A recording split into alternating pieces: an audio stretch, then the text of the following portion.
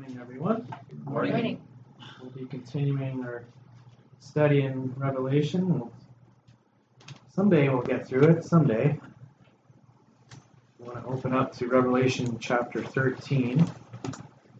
I'll be reading the last couple verses in chapter 13 and then proceed on through to verse 11 in chapter 14 for today.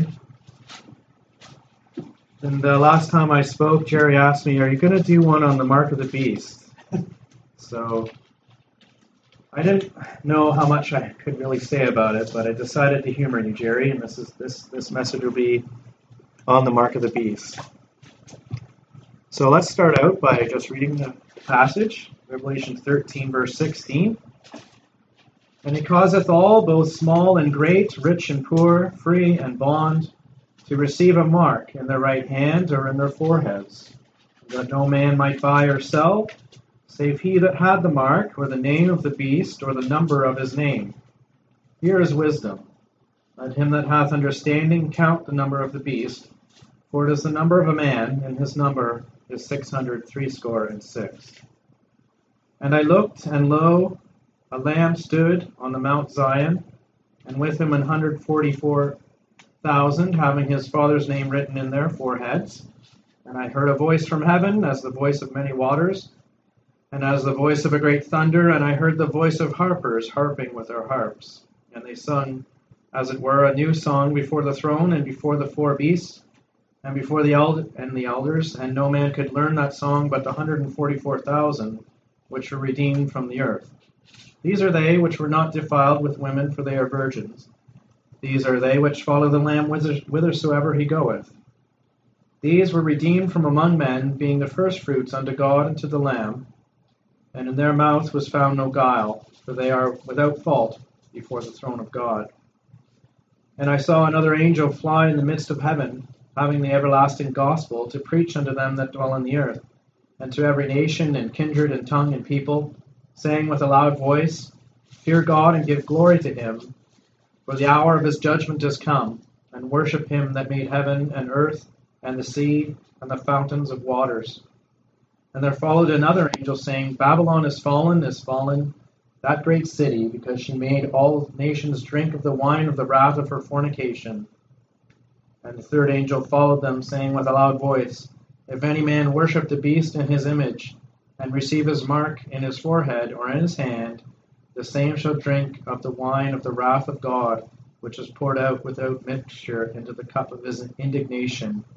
And he shall be tormented with fire and brimstone in the presence of the holy angels, and in the presence of the Lamb. And the smoke of their torment ascendeth up for ever and ever. They have no rest, day nor night, who worship the beast in his image, and whosoever receiveth the mark of his name. Very sobering passage, and very concerning. There's a lot of speculation, there's a lot of teaching, there's a lot of false teaching having to do with Revelation and with the mark of the beast. What comes to mind immediately is there's been some end times movies made where they think that some who receive the mark can be saved. And Scripture is clearly saying that is not the case. This is a very serious mark. Once that is done, it's finished. You've made your decision for eternity. It says here that the second beast from Revelation 13 causeth all to get this mark of the beast. It will be required for everyone to buy and sell.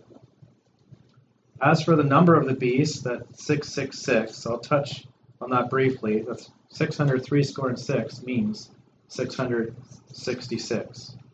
Our score is 20 in the King James language. So I'll just touch on that aspect briefly because I don't really have a lot to say about it. My focus this morning will be more on the mark itself and looking at marks in Scripture, both the marks of God and the marks of Satan and of the devil. The Antichrist himself will be both man and beast at the same time, and I covered this a couple sermons ago. But both man and beast were created on the sixth day. Beasts were created first, before man, but both in the same day. So the number of 6 is associated with us both. Genesis chapter 1, verses 24 to 26. And God said, "Let the earth bring forth the living creature after his kind, cattle and creeping thing, and the beast of the earth after his kind." And it was so. God made the beast of the earth after his kind, and cattle after their kind, and everything that creepeth upon the earth after his kind. And God saw that it was good. And God said, "Let us make man in our image, after our likeness, and let them have dominion over the fish of the sea, and over the fowl of the air, and over the cattle, and over all the earth, and over every creeping thing that creepeth upon the earth." And then verse 31, "And God saw everything that he had made, and behold, it was very good. And the evening and the morning were the sixth day." The only other passage where you can find this number referenced, 636, is in 1 Kings chapter 10, verse 14, concerning King Solomon. In describing his glory and splendor and all that God had blessed him with, it says in this chapter 10, verse 14, "Now the weight of gold that came to Solomon in 1 year was 636 talents of gold." What does this have to do with the mark of the beast? Quite frankly, I'm not quite sure. But I won't say that there's no significance. I think that given that the mark is required for people to buy and sell, and that this reference to Solomon about the gold, there is an economic relationship there, I can see. I think that the Antichrist may put forward himself as the new Solomon. I think that Israel will be very rich at this time, and at first he will be seen as, by Israel, their Messiah at first, and they will claim him as their own until he betrays them. So there might be a connection there loosely, but I won't be dogmatic about that. But when you think of the number 6, and it says, "He who hath wisdom count the number of his name." So that's encouraging us to count things in Scripture. God is very precise and orderly, and sometimes it's not always obvious. Sometimes it's a list of things, where it's stating many things in order, and when you get to the list, you count how many there were. For instance, and this is a good thing, not a bad thing. In 1 Timothy chapter 3, verse 16, it says, "And without controversy, great is the mystery of godliness. God was manifest in the flesh, justified in the spirit, seen of angels, preached unto the Gentiles, believed on in the world, received up into glory." 6 things that our Lord Jesus Christ did. He became man for us. He became flesh for us. And in a sense, he took on man's nature that way. So the number 6 is associated with him as a man, being in the form of a man. So Satan tries to take what God has done and to mimic it and to be like the Most High, like he says in Isaiah. But connecting wisdom with counting in Scripture is found in an interesting chapter in the Bible, Ecclesiastes chapter 7. I'll be reading verses 23 to 27. This happens to be the 666th chapter of the Bible. So it's a strong link to say, hey, you should count things in Scripture to find out what God thinks. It says, and this is King Solomon again, coincidentally, after the end of his life, after he had been backslidden from the Lord and realized that it was all foolishness.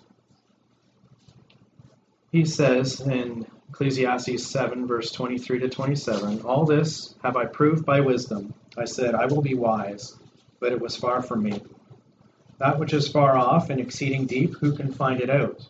I applied mine heart to know and to search, and to seek out wisdom and the reason of things, and to know the wickedness of folly, even of foolishness and madness, and to find more bitter than death the woman whose heart is snares and nets, and her hands as bands. Whoso pleaseth God shall escape from her, but the sinner shall be taken by her. Behold, this I have found, saith the preacher, counting one by one to find out the account. So I would encourage you to kind of keep your eye open for that when you're studying your scriptures. Count things. It reveals things in God's Word. So, when we think of the mark of the beast, it's saying that it shall be in their right hand or in their forehead, not on. Be careful with the language. But what is that speaking to? When you speak of your right hand, usually most people are right-handed. That's your hand of action. That's the things you do. When you think of your forehead, you're thinking of your mind and what your thoughts are. What are your thoughts consumed with? Are they focused on the Lord or yourself? Or the things, the temptations of Satan? In Deuteronomy chapter 6, verses 4 through 8, we hear what God wants us to be thinking about. He says, Hear, O Israel, the Lord our God is one Lord, and thou shalt love the Lord thy God with all thine heart, and with all thy soul, and with all thy might. And these words which I command thee this day shall be in thine heart. And thou shalt teach them diligently unto thy children, and shalt talk of them when thou sittest in thine house, and when thou walkest by the way, and when thou liest down, and when thou risest up. There's a list of 4 things. When you think of 4, you think of the gospel. And thou shalt bind them for a sign upon thine hand, and they shall be as frontlets between thine eyes. So it's talking there about the Word of God and teaching the Word of God. And shalt bind them for a sign upon thy right hand, which shall be as frontlets between thine eyes, of your forehead, present in your thoughts. A mark is like a seal. It's saying that something is complete, it's done. This mark of the beast, people, they're now protected against believing in God. They can no longer be saved. God's seal of the Israelites, the antithesis or opposite of the mark of the beast, is provided to the 12 tribes of Israel. There are 12,000 from each tribe. And they are protected against Satan. They cannot be lost. They will be preserved. Revelation 7, verse 2, And I saw another angel ascending from the east, having the seal of the living God, and he cried with a loud voice to the 4 angels, to whom it was given to hurt the earth and the sea, saying, Hurt not the earth, neither the sea nor the trees, till we have sealed the servants of our God in their foreheads. I heard the number of them which were sealed, and there were sealed 144,000 of all the tribes of the children of Israel. It goes on to list the 12 tribes that were sealed, 2 tribes from Joseph, Manasseh and Ephraim, every tribe represented except the tribe of Dan. Genesis chapter 49, verse 17 says, Dan shall be a serpent by the way, an adder in the path, that biteth the horse heels, so that his rider shall fall backward. We'll touch more on falling and standing in a little bit. What does that mean for Dan? Not exactly sure. We can speculate. But I'm not here to do much of that this morning. I think the first mark in Scripture was the mark of Cain. You find that in Genesis chapter 4, verse 15. After Cain slew Abel, he was to be put out, and Cain was worried. He said it was too much punishment for him to bear. He thought, whoever finds me will kill me in vengeance for my killing of Abel. So in Genesis chapter 4, verse 15, it says, And the Lord said unto him, Therefore whosoever slayeth Cain, vengeance shall be taken on him sevenfold. And the Lord set a mark upon Cain, lest any finding him should kill him. I think that the mark God gave Cain wasn't necessarily a good thing. It just protected him from the vengeance of others for his killing of Abel. It didn't mean he was saved or set right with God in any way. Because in 1 John chapter 3, verse 12, it says, Not as Cain, who was of that wicked one, and slew his brother. And wherefore slew he him? Because his own works were evil, and his brother's righteous. Cain was of that wicked one, unfortunately for him. There's other marks in Scripture. There's a mark of sin. Job chapter 10, verse 14 says, "If I sin, then thou markest me, and thou wilt not acquit me from mine iniquity." Sin must be dealt with. God won't just forget about it. He won't sweep it under the rug. It must be dealt with. There's only one way to deal with it: the blood of our Lord Jesus Christ. Other marks in Scripture. Job 16, verse 12 says, "I was at ease, but he hath broken me asunder. He hath also taken me by my neck and shaken me to pieces and set me up for his mark." Job went through a terrible trial, and he allowed Satan to do all these things to him, do everything to him except take his life. But through that we have an entire book of the Bible with much to learn about God and his nature, and Job was blessed for that in the end. Psalm 37 says, "Mark the perfect man, and behold the upright, for the end of that man is peace." So we're to mark the man that is living a righteous life. If you think of farmers and ranchers, they mark their cattle, showing that they're owned. Do you belong to God, or do you belong to Satan? You do belong to one or the other, whether you realize it or not. So make the right decision. Psalm 130, verse 3 says, "If thou, Lord, shouldest mark iniquities, O Lord, who shall stand?" None of us can stand without the blood of Jesus Christ. God will mark all of those who would live in and follow after iniquity, and they will not be able to stand. This reminds me of the falling away passage in 2 Thessalonians chapter 2, verse 3. "Let no man deceive you by any means, for that day shall not come except there come a falling away first, and that man of sin be revealed, the son of perdition." Iniquity is running rampant these days. Society is changing for the worse, unfortunately.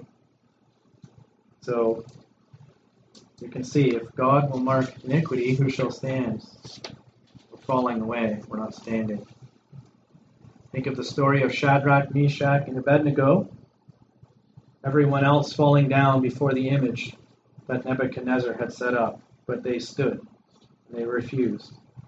Daniel chapter 3, verse 7 says, "Therefore at that time, when all the people heard the sound of the cornet, flute, harp, sackbut, psaltery, and all kinds of music, all the people, the nations, and the languages fell down and worshipped the golden image that Nebuchadnezzar had set up. But Shadrach, Meshach, and Abednego stood their ground, and they ended up being thrown into the fiery furnace. That's why they were thrown in. And the Lord preserved them through that. We're encouraged to stand in the New Testament. Ephesians chapter 6, verses 10 to 13. It says, "Finally, my brethren, be strong in the Lord and in the power of his might. Put on the whole armor of God, that you may be able to stand against the wiles of the devil. For we wrestle not against flesh and blood, but against principalities, against powers, against the rulers of the darkness of this world, against spiritual wickedness in high places. Wherefore take you to the whole armor of God, that you may be able to withstand in the evil day, and having done all, to stand." There's an interesting passage in Isaiah chapter 44, verse 13, where it talks about somebody making an idol. And I think of Freemasons when I read this passage. It says, "The carpenter stretcheth out his rule. He marketh it out with a line. He fitteth it with planes, and he marketh it out with the compass, and maketh it after the figure of a man, according to the beauty of a man, that it may remain in the house." And it goes on to talk about part of it he burns, and part of it he makes a god that he bows down to. But it's talking here about the plane, consider that the square, and it says the compass, when he's making his marks on the wood to make an idol. just like the Freemasons do. They have a square and compass, that's their symbol. And they mark themselves on their vehicles. They're proud of it. You'll see it on their license plates, their stickers on the backs. So they've made their choice this time in their lives. Pray for their salvation. God doesn't want us to make marks on our bodies. Leviticus chapter 19, verse 28 says, "You shall not make any cuttings in your flesh for the dead, nor print any marks upon you. I am the Lord." God isn't a fan of tattoos. I don't fully understand that, but I believe it. God wants what's best for us. Perhaps this command was given in view of the distant future mark of the beast. But the mark of the beast is in the right hand or in the forehead, not on the skin, but in it. But regardless, God is not a fan of that. It's interesting, and it says cuttings in your flesh for the dead or printing your marks on you, and it makes me think of Ash Wednesday, when people get ash cross or X's put on their foreheads. And they do that in the Roman Catholic Church and other mainline churches. And people line up to do it. No one's forcing them to do it. Maybe similar to what the mark of the beast will. And they think they're being spiritual. They think they're doing the right thing. And it's nowhere found in Scripture. And it's related to something for the dead.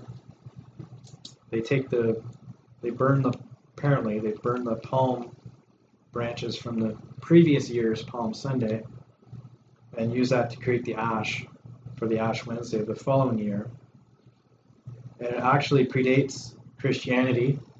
It's taken over from a pagan tradition for the god Bacchus, who was killed by Titans, according to legend, who were giants, and mourning the loss of Bacchus, which is also referred to Tammuz, and you can find that in Ezekiel in the Old Testament, the abomination happening in the temple of God.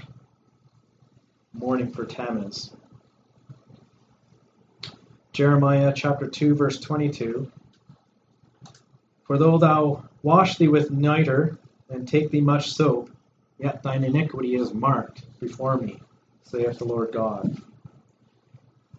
Man's cleansing won't work, whether with physical soap, water, or using some kind of spiritual approach that is not by God's cleansing through the blood of Jesus Christ. Only the Lord's blood will work to cleanse us from our sin. In relation to what I just referenced in Ezekiel, there's another passage in Ezekiel about marks upon the foreheads, but it's the good mark. Ezekiel chapter 9, verses 4 through 7, "And the Lord said unto him, Go through the midst of the city, through the midst of Jerusalem, and set a mark upon the foreheads of the men that sigh and cry for all the abominations that be done in the midst thereof. And to the others he said in mine hearing, Go ye after him through the city, and smite. Let not your eye spare, neither have ye pity. Slay utterly old and young, both maids and little children and women, but come not near any man upon whom is the mark, and begin at my sanctuary. Then they began at the ancient men which were before the house. And he said unto them, Defile the house, and fill the courts with the slain. Go ye forth. And they went forth and slew in the city." These are all pictures of what will happen in the end times, these kinds of things in the Old Testament that you find.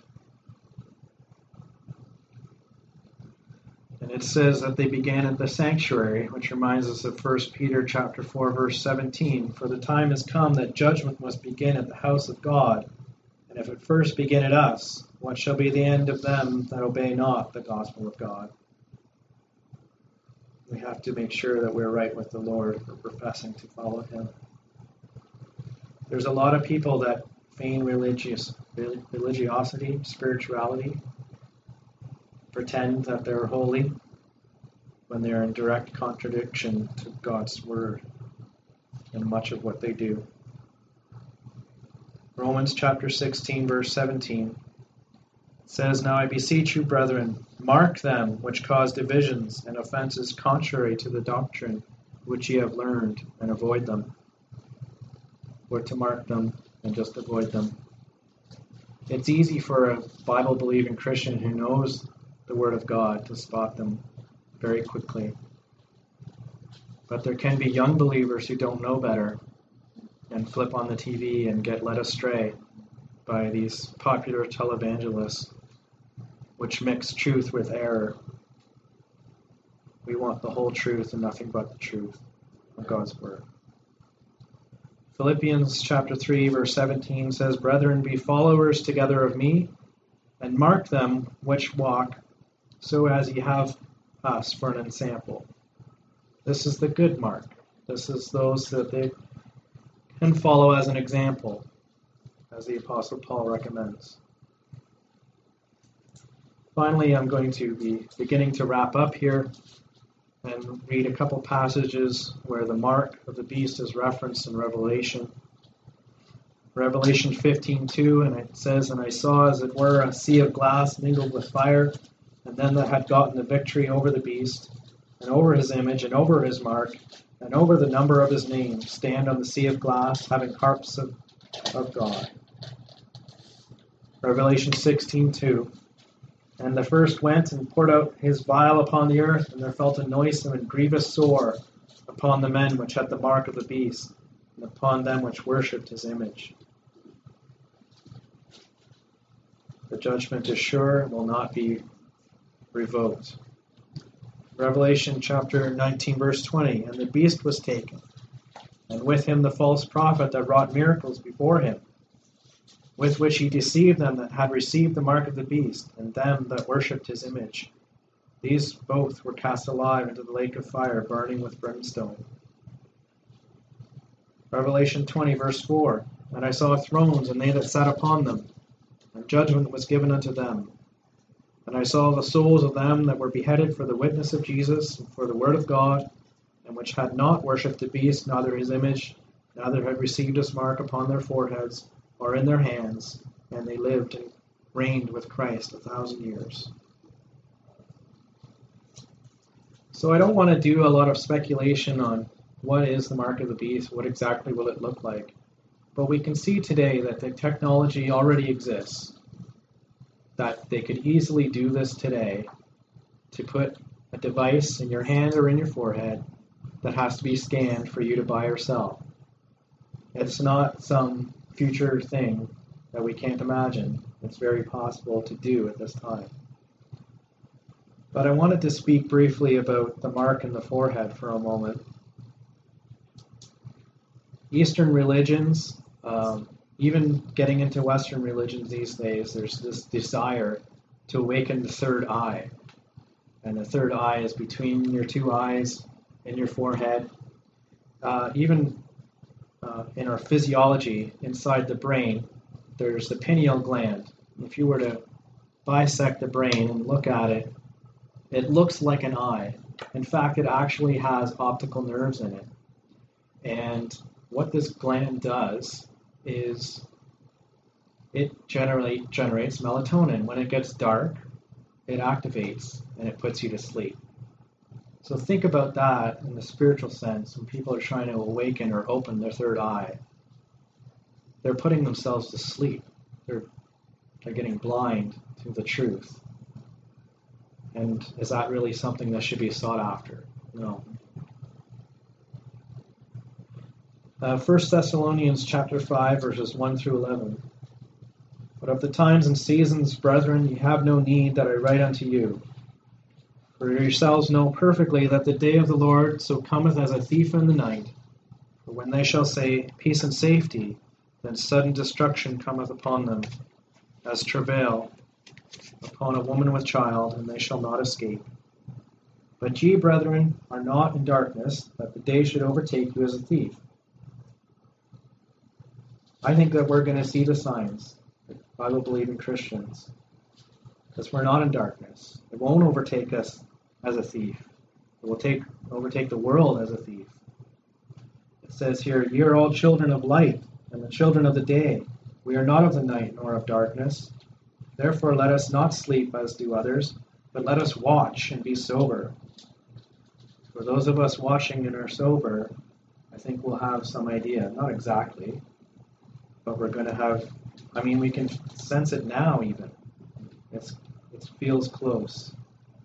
Therefore, let us not sleep as do others, but let us watch and be sober. For they that sleep, sleep in the night, and they that be drunken are drunken in the night. But let us, who are of the day, be sober, putting on the breastplate of faith and love, and for an helmet the hope of salvation. For God hath not appointed us to wrath, but to obtain salvation by our Lord Jesus Christ, who died for us, that, whether we wake or sleep, we should live together with him. Wherefore, comfort yourselves together and edify one another, even as also we do. So, don't let this scare you. Trust in the Lord. It says here, comfort yourselves together, or to encourage one another with the hope that we have in front of us through the Lord. Steve, would you close in prayer? And then we'll sing number 256, Nothing But the Blood, after that. Father, we thank thee so much for thy word that is light onto our path. Without it, Father, we would be walking in darkness, oblivious to the dangers, the spiritual dangers all around us. And yet, Father, we're ashamed to confess that often thy people take thy word lightly and trust their feelings, their emotions, and other sources instead of thy word. Forgive us. Help us, Lord, to be more faithful to the study of thy word and to the application of it to our lives. We thank thee for this message and for our brother's diligence in providing the information that is in this difficult chapter. We know that often the truth is ill spoken of, but our Savior is the one who said that he is the truth, the life, and that no man cometh unto thee but through him. So, Father, we thank thee for the word of God and for our blessed Savior and for this day, and ask thee to part us now with thy blessings. For we ask it in his name and for his glory always. Amen. Number 256 in the red book, Nothing But the Blood.